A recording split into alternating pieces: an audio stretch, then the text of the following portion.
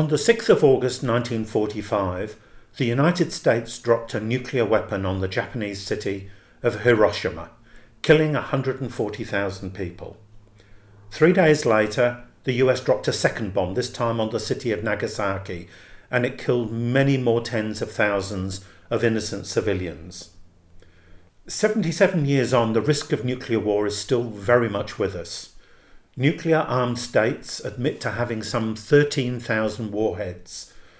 The US has at least 5,550 and Russia has 6,257, and it's threatened to use them in the war in Ukraine. And nuclear bombs today are much, much bigger than the ones dropped in 1945. The largest US nuclear bomb is 60 times more powerful than the one that destroyed Nagasaki.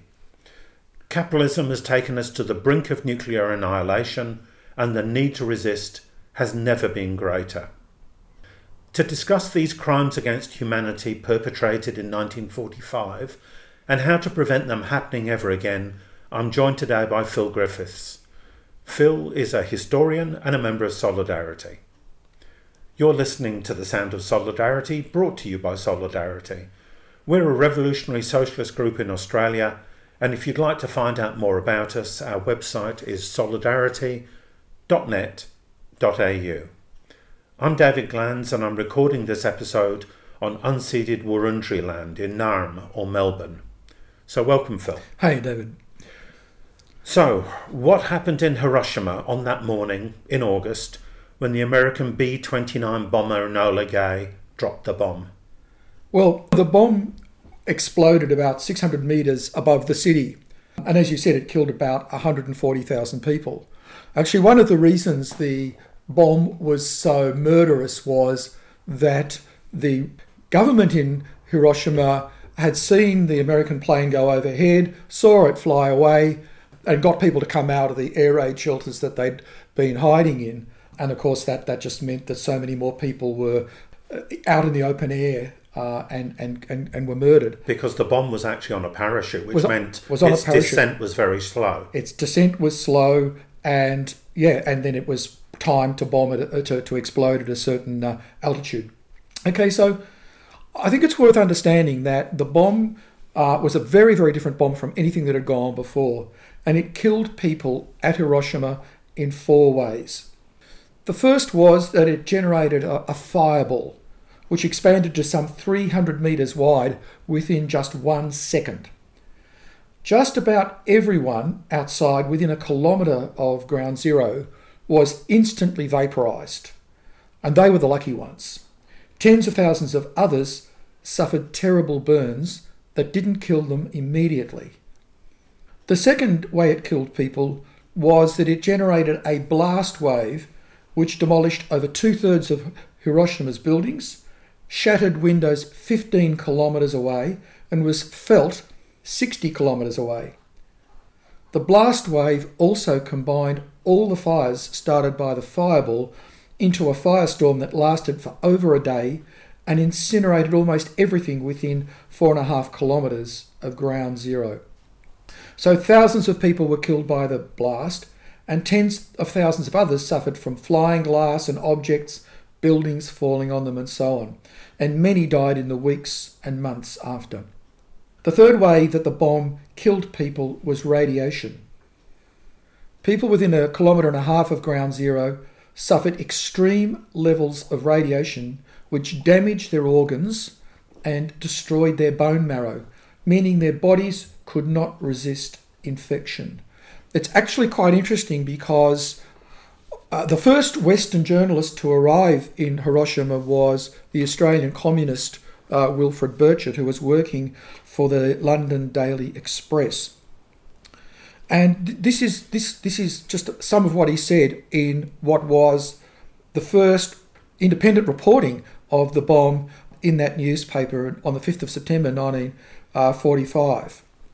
He said, in Hiroshima, 30 days after the first atomic bomb destroyed the city and shook the world, people are still dying mysteriously and horribly. People who were uninjured by the cataclysm from an unknown something which I can only describe as an atomic plague. He then goes on, he talks about the city not looking like a city that's been bombed, but one which a giant steamroller had rolled over the top of. He talks about meeting doctors in the hospitals. They gave patients who were suffering from this radiation poisoning vitamin A injections. The results, he wrote, were horrible. The flesh started rotting away from the hole caused by the injection of the needle. He goes on to talk about the effects of the radiation on the Japanese scientists who came to Hiroshima, because, of course, as soon as the bomb happened, the Japanese government sent its scientists to try to work out what had happened and what to do about it. The scientists became victims of the bombing. So they hadn't been there, but after they came, they found that they had dizzy spells and headaches. They got minor insect bites. These developed into great swellings which would not heal. Their health deteriorated. Then he writes, they found another extraordinary effect of the new terror from the skies. People had suffered only a slight cut from a falling splinter of brick or steel. They should have recovered quickly. Instead, they developed acute sickness. Their gums began to bleed. They vomited blood, and finally they died. And so these are all some of the effects of the radiation poisoning from the bomb. Almost everyone within 1.5 kilometres of the bomb died within 3 months. Almost everyone. And of course then tens of thousands of others died outside that area. Thousands of others died from leukemia and other cancers in the following years. The emotional effects were also extremely severe. Survivors saw so many people dying in agony, screaming for help, asking for a sip of water, but the survivors were unable to help. In fact, anyone who had a sip of water, actually it made their condition worse because of the way that their organs had been damaged. Almost all these survivors reported feeling that they were also dead, although still alive. And then finally, the bomb destroyed the city's capacity to help the sick and injured. Almost all the hospitals were destroyed, and 90% of medical personnel were either killed or disabled. And you can imagine that a nuclear bomb landing on a city today would be far more destructive of a city's infrastructure. Now, that was just one bomb, or two with Nagasaki.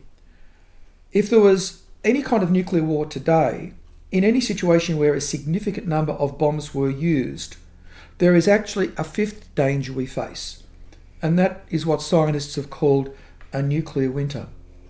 According to International Physicians for the Prevention of Nuclear War, the smoke thrown up into the stratosphere by 100 nuclear weapons the size of the Hiroshima bomb, and that was a small bomb, as you said, in today's terms, would represent, that 100 nuclear weapons would represent about 5% of the current stockpile. They could form a layer of smoke that would shut out about 10% of sunlight, threaten agriculture worldwide, and put over 1 billion people at risk of starvation. If there was a more substantial nuclear war, you could get 150 million tonnes of smoke in the stratosphere, which would cut the surface temperature of the Earth by 7 to 8 degrees and rainfall by 45%. Now, just to put that in proportion, the average depth of cooling at the depth of the last ice age was around 5 degrees. So a serious nuclear war, not one involving every weapon, would actually be more destructive of humanity, of the ecology, than was the last ice age. In other words, any significant nuclear war would see many, perhaps most people in the victorious country die from the effects of their own government's weapons. It's extraordinary that governments have knowingly built weapons that would destroy humanity. Why did the US drop these two bombs, and how could they ever hope to justify such an act? Well, I think the starting point here is to recognise that there is a prevailing mythology about the Hiroshima bomb. And that is the idea that it was dropped to save lives, the idea that the Japanese military were determined to resist an invasion at all costs. They would fight to the last soldier, and that hundreds of thousands of Allied soldiers would die in an attempt to invade and conquer Japan and destroy the militarist dictatorship that ran the country and had bombed Pearl Harbor and so on. This mythology is everywhere. I think it's important to understand that this is a complete and total lie. It's certainly not a lie that any invasion would have cost a lot of lives, both of Japanese and invading troops. But for the real story, we only have to turn to the American government's own military leaders at the time. So this is Admiral William D. Lay, who was head of the US Joint Chiefs of Staff at the centre of all major military decisions of the US during the Second World War, and frequently described at the time as the second most powerful man in the world, second only to President Roosevelt and then after he died, President Truman. This is what Admiral Lay had to say.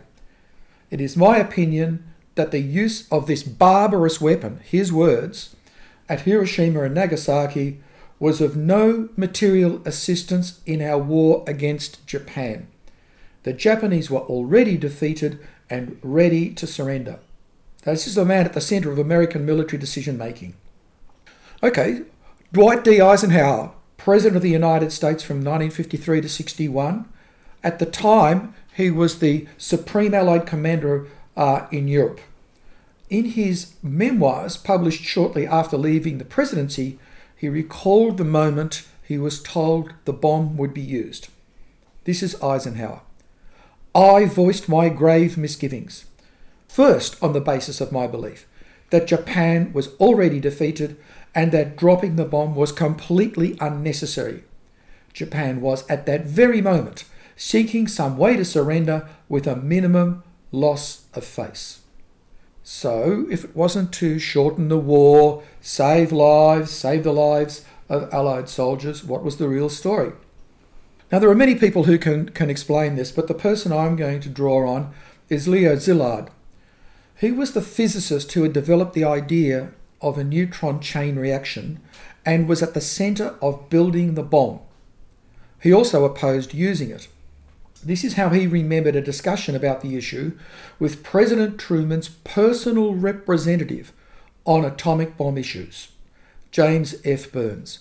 Burns would then, shortly after this, become Secretary of State. This is what Szilard said. "Mr. Burns did not argue that it was necessary to use the bomb against the cities of Japan in order to win the war. His view was that our possessing and demonstrating the bomb would make Russia more manageable in Europe." So, at the same time, the actual Secretary of State, Henry Stimson, just before he retired, was writing in his diary, "It may be necessary to have it out with Russia on her relations to Manchuria and Port Arthur," which was a Russian port, I think, just opposite Japan, and various other parts of North China, and also the relations of China to us. Over any such tangled wave of problems, S1, the code for the bomb, the S1 secret would be dominant. "It is a case," he wrote, "where we have got to regain the lead and perhaps do it in a pretty rough and realistic way. They, the Russians, can't get along without our help and industries, and we have coming into action a weapon which will be unique." Okay, so the short story is, and actually a wonderful historian, Gar Alperovitz, has written a very long book on the decision to use the bomb and the mythology surrounding it, which I've drawn on. So the question then becomes, why was it that the United States felt it necessary to drop a bomb on Japan, in a sense, to deter Russia? So I think we need to, in a sense, understand a little bit about the situation at the end of the Second World War. Now, at the start of the war, Russia was still relatively weak. We'd had the first 5-year plan, forced collectivization, the famine in Ukraine, Stalin's network of forced labour camps, turmoil in the regime and so on, as Russia began to industrialise. However, during the war against Germany, Russia massively expanded both its military and productive capacity. By the middle of 1944, Russia had driven Germany out of Russia and was driving them out of Eastern Europe. So the Russian military conquered Eastern Germany and captured Berlin in April 1945. So at that point they were in control of much of Eastern Europe, and their industry and military were immensely more powerful than before. Only the US was stronger. And this was not the situation when the US and Russia had become allies when Germany invaded Russia in 1941. The US had long wanted Russia to attack Japan, which of course is right next to Siberia. But with Germany defeated, Eastern Europe now dominated by Russia, things had changed. The moment the atomic bomb had been successfully tested in the US, Truman decided that he wanted Japan to surrender to the US before Russia could get involved, and to kill any Russian ambitions of expansion. So the Truman administration used all kinds of tactics to delay any Russian participation in the defeat of Japan, including, incidentally, negotiations in which Chinese leaders were sent to Russia to stall negotiations over their involvement in the war, so that this would enable them to use the atomic bombs, both to force a quick surrender by Japan and to warn Russia of the new dimension to American military power. So we need to be clear. The bombs were dropped on Hiroshima and Nagasaki not to win the war against Japan, but as a first strike in the new imperial rivalry between the US and Russia, which would then, of course, dominate the post-war world. And how did people around the world receive news of the bombing? It must have been a tremendous shock. It was an absolute shock. And I think there were two things. One is, of course, the sense of relief people felt that the war was finally over. And many thought that the brutality of the Japanese military justified it.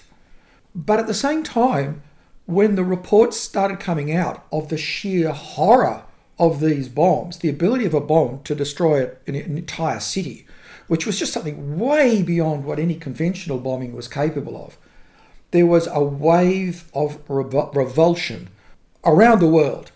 Most interestingly, that wave of revulsion included conservatives and church leaders in the United States.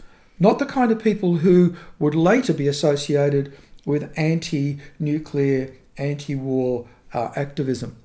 So the editor of the Catholic World newspaper in the US, Father James Gillis, wrote, "We, the people of the United States, have struck the most powerful blow ever delivered against Christian civilization and the moral law."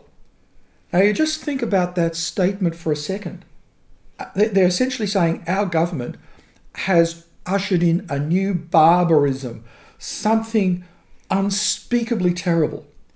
The action taken by the United States government, he wrote, was in defiance of every sentiment and every conviction upon which our civilization is based. There was a whole range of military, religious and scientific leader condemned the bombing in the strongest terms. An entire issue of New Yorker magazine was devoted to a report of the experience of 6 survivors of the bombing and the horrors they experienced. Now, the response of the key ruling class figures to this revulsion was to organise a counterattack, something I think that in the ideological sphere we're familiar with today when we look at the way tobacco, the nuclear industry, fossil fuels and so on have organised unbelievable campaigns of disinformation to protect their interests. And so this was led by the president of Harvard University. He got key figures from the administration, including Henry Stimson, this retired Secretary of State, to concoct the alternative story that it was about saving lives, avoiding the necessity of invading Japan, the Japanese refusal to surrender forced them to use the bomb, and all this other stuff. However, over the years, as all kinds of documents have become fully available and not just the edited extracts used by people like Stimson, the truth has been able to come out. However, the fact is that that lie, that mythology, does live on. Since 1945, the number of nuclear-armed states has expanded. It includes, obviously, Russia now, but Britain, France, China, India, Pakistan, North Korea and Israel. So what's driving the nuclear arms race, given the unthinkable cost of the weapons ever being used? The only way to understand this is to understand that the capitalist system, really since the late 19th century, has been a system which has been dominated by rival imperial powers and imperialist blocs. And I think this is the great strength of the theory argued by Lenin and Bukharin, that imperialism cannot be seriously understood as primarily being about colonies and colonization. That was certainly a feature of 19th century imperialism. But the forces that led to the First World War was the clash of interests, the competition between rival great powers determined to protect and expand their spheres of influence, the areas in which their economies profited from, whether they were colonies or other countries with which they had strong trading relationships, their ability to exclude the exports and the investors from other powers, and so on. And so the logic of capitalist competition in the economic sphere became fused into competition in the military sphere. And so imperialism became a system of commercial economic competition, shall we say, on top of which was added this layer of military rivalry. And so the two world wars were wars to carve up the world and to recarve the world. In both the First and Second World War, a rising German power attempted to redraw the borders of the world, and the existing great powers went to war to stop them. That didn't mean, of course, that the winners of the war actually won the peace afterwards. And so this is what we see in 1945. The boundaries of imperial power are redrawn. The British and the French empires shrink dramatically, and that's one of the conditions of American support for Britain in the war. The boundaries of Russian imperialism expand dramatically to include Eastern Europe, and they collide. Russian imperialism, American imperialism collide. The Americans drop the bomb to push back Russian ambitions. So what do the Russians do? What are they going to do when the biggest power in the world, whose rulers have openly expressed their absolute utter hatred of the Russian system? I mean, I hated it too, the Stalinist system. What do the Stalinists do? They develop their own bomb. Okay, so they develop a bomb to make it clear to the Americans that, you know, any attempt to push Russia back will be met with a weapon the Americans have already used. What do the Americans do? Well, they want to push the Russians back more, they get more bombs. And so you get a nuclear arms race. And so it's the same logic as you get in competition between, rival capitalist businesses. I can remember when, a few years ago before the pandemic, when Virgin and Qantas were putting on extra flights in order to take business from each other. They weren't necessarily making money from those extra flights, but if they allowed the rival to put on extra flights, they were potentially giving up market share. The same logic we saw as banks lent money to people who couldn't repay their, who were inevitably going to be poor risks when they were lending money for housing loans.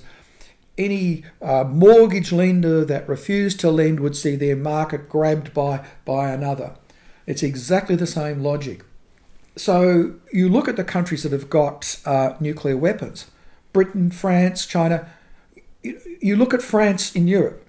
Why is it that France is so much more important in the EU than Italy and Spain, which aren't that much smaller economically?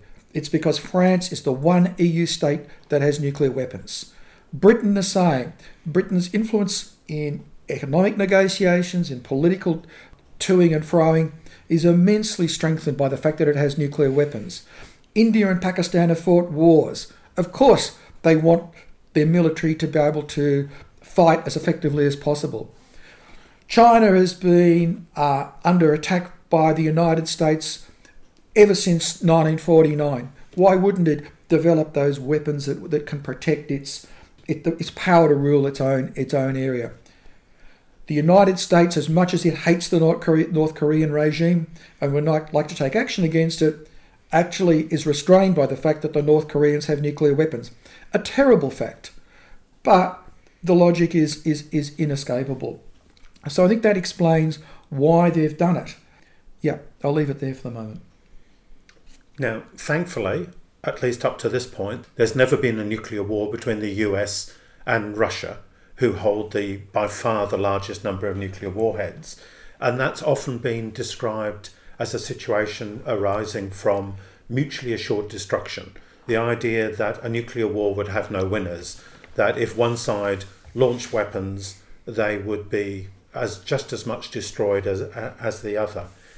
Can we rely on the idea of mutually assured destruction to have confidence that no one is going to start a nuclear war? On the contrary, I think actually mutually assured destruction is exactly what we face. So let's begin with the most elementary fact about mutually assured destruction. It only works because each side with nuclear weapons and facing pressure from a rival imperial power is actually ready to launch a massive nuclear strike at a moment's notice. So even as we sit here talking today, there are American bombers in the air loaded with nuclear weapons ready to bomb China and Russia. There are Russian and Chinese planes, missiles ready to be launched at a moment's notice. Both sides know it. But the point is that we are literally a hair trigger away from nuclear annihilation. And what is most chilling is that nuclear annihilation, we have been literally within minutes of a nuclear war.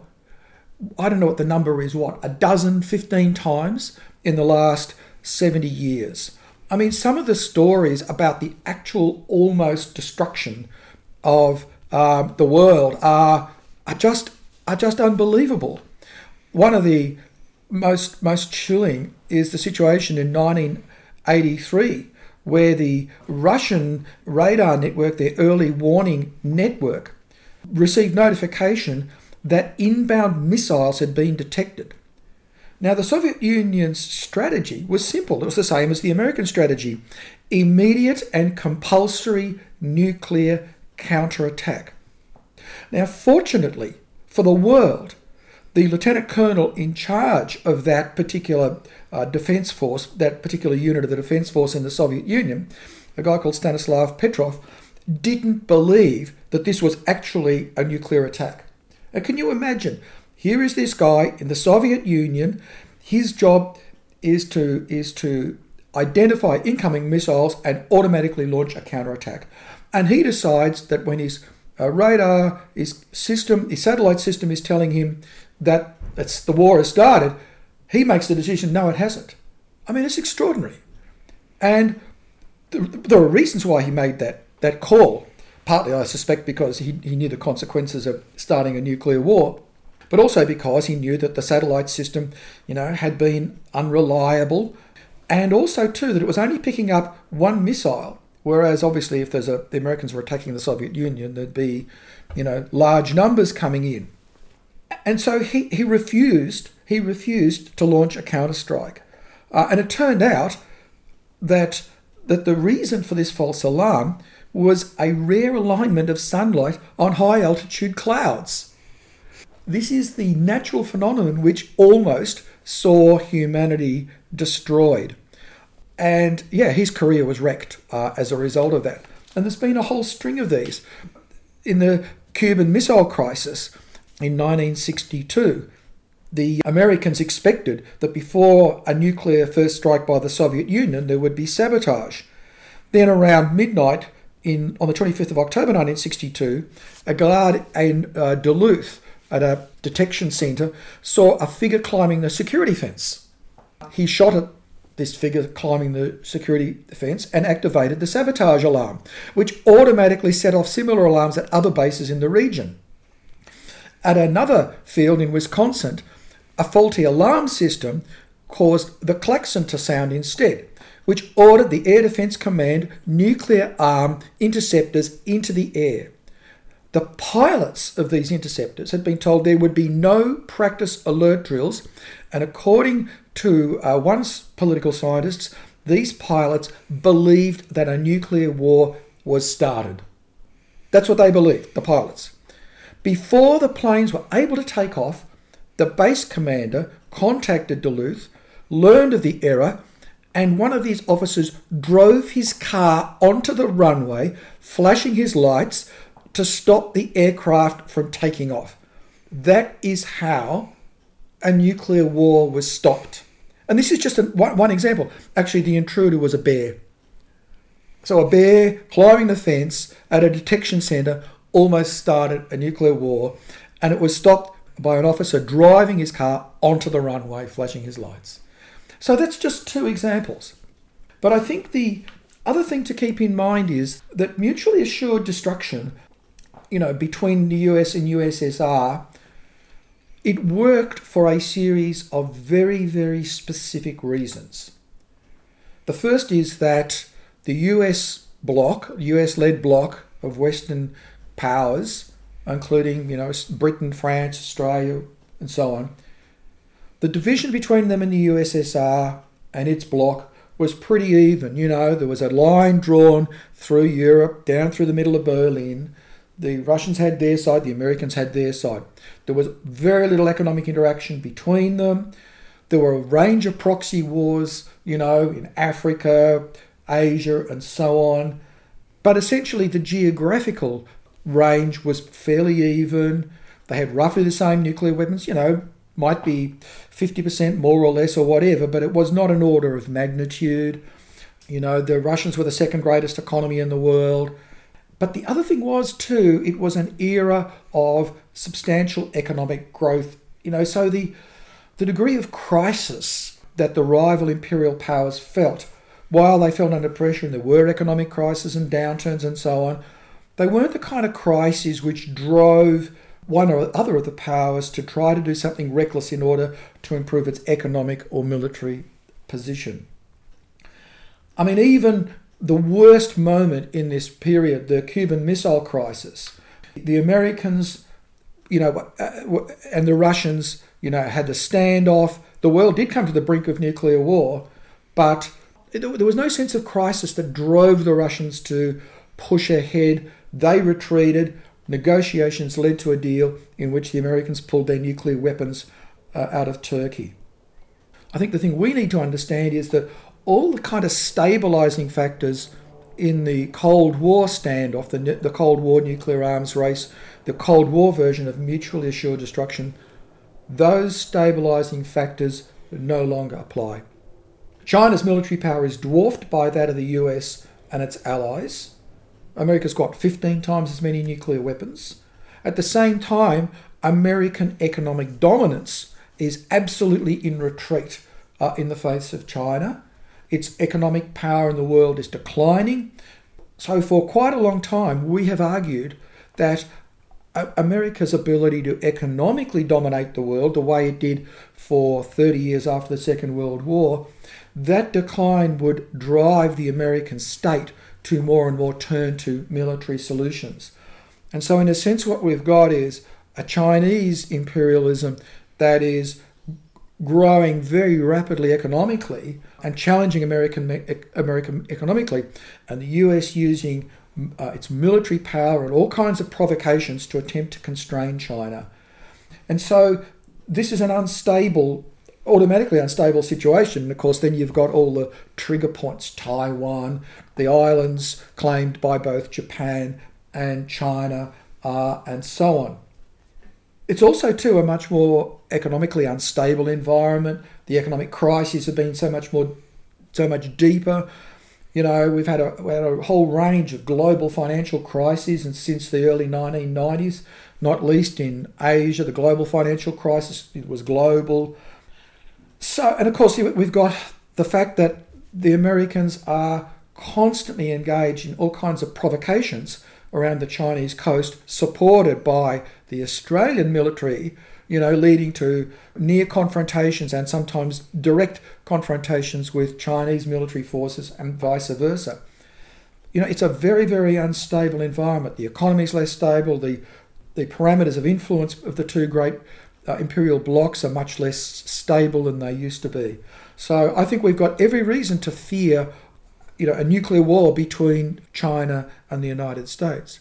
But I think we should also be clear that the lesser nuclear powers are just as likely to turn to nuclear weapons. China and India, all the wars they've fought, the constant economic crisis, the Pakistani regime, one that barely maintains control in its own country, India, ruled by an appalling regime whose social basis are people who basically look to Hitler. All kinds of ways that the tension between Pakistan and India could explode into a war that involved nuclear weapons. And of course, Israel too, in the Middle East. Who's to say they won't use nuclear weapons if challenged by Iran or some other regime in the region in the context of some political or economic crisis? So I think the idea that mutually assured destruction will hold these people back is ridiculous. These rulers have seen what nuclear weapons can do. Intellectually, they know what they can do, and yet they build more and more sophisticated weapons, and they intend to use them if they are put under pressure, and they make that absolutely clear in their own publicly available strategic documents. Australia has flirted with the idea of accessing nuclear weapons in the past, and now it's committed to buying 8 nuclear-powered submarines at the obscene cost of at least $170 billion. What should our response be? We've got to fight this with everything we can. These submarines are being bought not to, quote-unquote, defend the mainland of Australia, but to go to war with China. Nuclear submarines have the great advantage of their ability to stay underwater for extremely long periods of time, which is, of course, what you need if you want your submarines to operate in the South China Sea and that kind of, the area in the immediate vicinity of China. That's why they're being bought. I think the other thing we need to be clear is that the nuclear submarines we are buying, while the Australian government says it will fit them with conventional weapons, they are nuclear capable submarines. So they could be fitted with nuclear weapons. So I think for all the reasons I've outlined, Australia's essentially lining up as part of an American-led imperial attempt to constrain and weaken China militarily and economically. It's prepared to risk global war to do it. And if we've got any sense that we want to stop this horror, we have to fight it. We don't have to like the Chinese regime to understand that our government is playing a leading role in pushing this rivalry ahead. Our responsibility is to stop them doing what they're doing, militarising politics in Australia, and as I said, flirting with global war. And that's dealing with the AUKUS situation. Yep. But what do we need to do more generally to make sure that no nuclear weapon is ever used again? Well, I perhaps I'm not an optimist here. I think it's going to be very difficult to stop nuclear weapons being used. But what we do know is, first of all, that no ruling class will voluntarily give up nuclear weapons. Even when the Russian regime, the Soviet regime was defeated, in the Cold War, they held on to a very large number of nuclear weapons. There was an agreement to reduce them, but they held on to them. So there's only one way to get rid of nuclear weapons, and that is to essentially destroy the ability of our states, our governments, and our ruling classes to go to war. It's as simple and as uncomplicated as that. And I think the really positive thing is that we have, in our experience over the last 150 years, a lot of experience of anti-war movements. The anti-Vietnam War movement got the American military out of Vietnam, or it played a major role in getting the American military out of Vietnam. We know that the First World War was stopped by the revolution, first of all in Russia, and then a revolutionary upheaval in Germany. So we know what needs to happen. Our responsibility, of course, is to destroy the ability of the Australian state to make war on other big powers, or, of course, to terrorise neighbouring countries and bully neighbouring countries. I think it's really useful here to understand something about our anti-war movements. So since the Second World War, there's essentially been two eras of anti-war movements. The first is the era of the 1960s, when horror at nuclear, the potential for nuclear war, meant that there was a massive peace movement organised by, amongst others, the Communist Party of Australia and a range of other organisations. And that movement was I think, while of course you want to stop nuclear weapons. The truth is that movement was in part the Communist Party attempting to prosecute a movement to the advantage of the Russian state, the rival state. And it aimed to do that by harnessing support from all kinds of conservative forces in Australia. So it was a very conservative movement, very respectable. And I think the other thing which reduced its ability to actually make real change was what had happened in the war preceding it, when Russia was an ally. The Communist Party was the win the war party. It had adopted an incredible nationalism.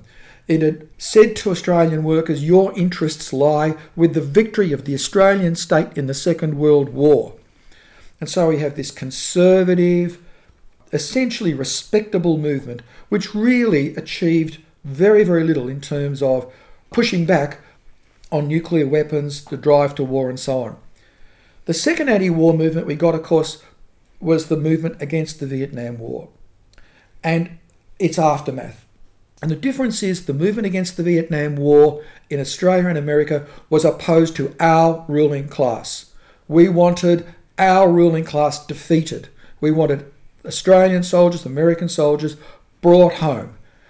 We wanted the attempt to run Vietnam, to control Vietnam, defeated. We wanted our side defeated. It was a radical movement and a radicalising movement.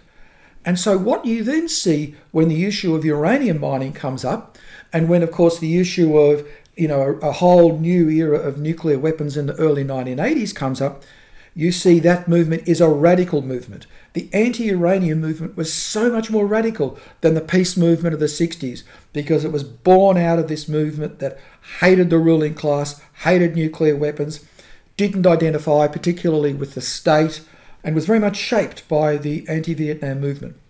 So what that tells us is, if we want to build an effective anti-war movement, it needs to be absolutely linked to the forces in Australian society who are fighting the ruling class today, which is, of course, those workers who have the confidence to fight over bread and butter issues. And the politics of the movement have to be the politics of anti-nationalism, a politics that said that when our state is armed, it is a force for evil in the world. It's a force for oppression and exploitation and the domination of others. It has to be an anti-nationalist movement, an anti-capitalist movement, and a movement against our own government. With those politics, we can actually do something to really push back against the danger of nuclear war.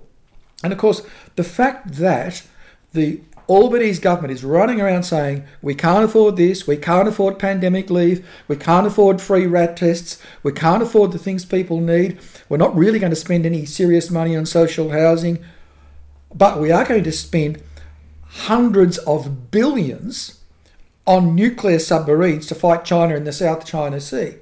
That gives ordinary workers a direct material interest in not just fighting for their economic needs, but also fighting against this new militarism.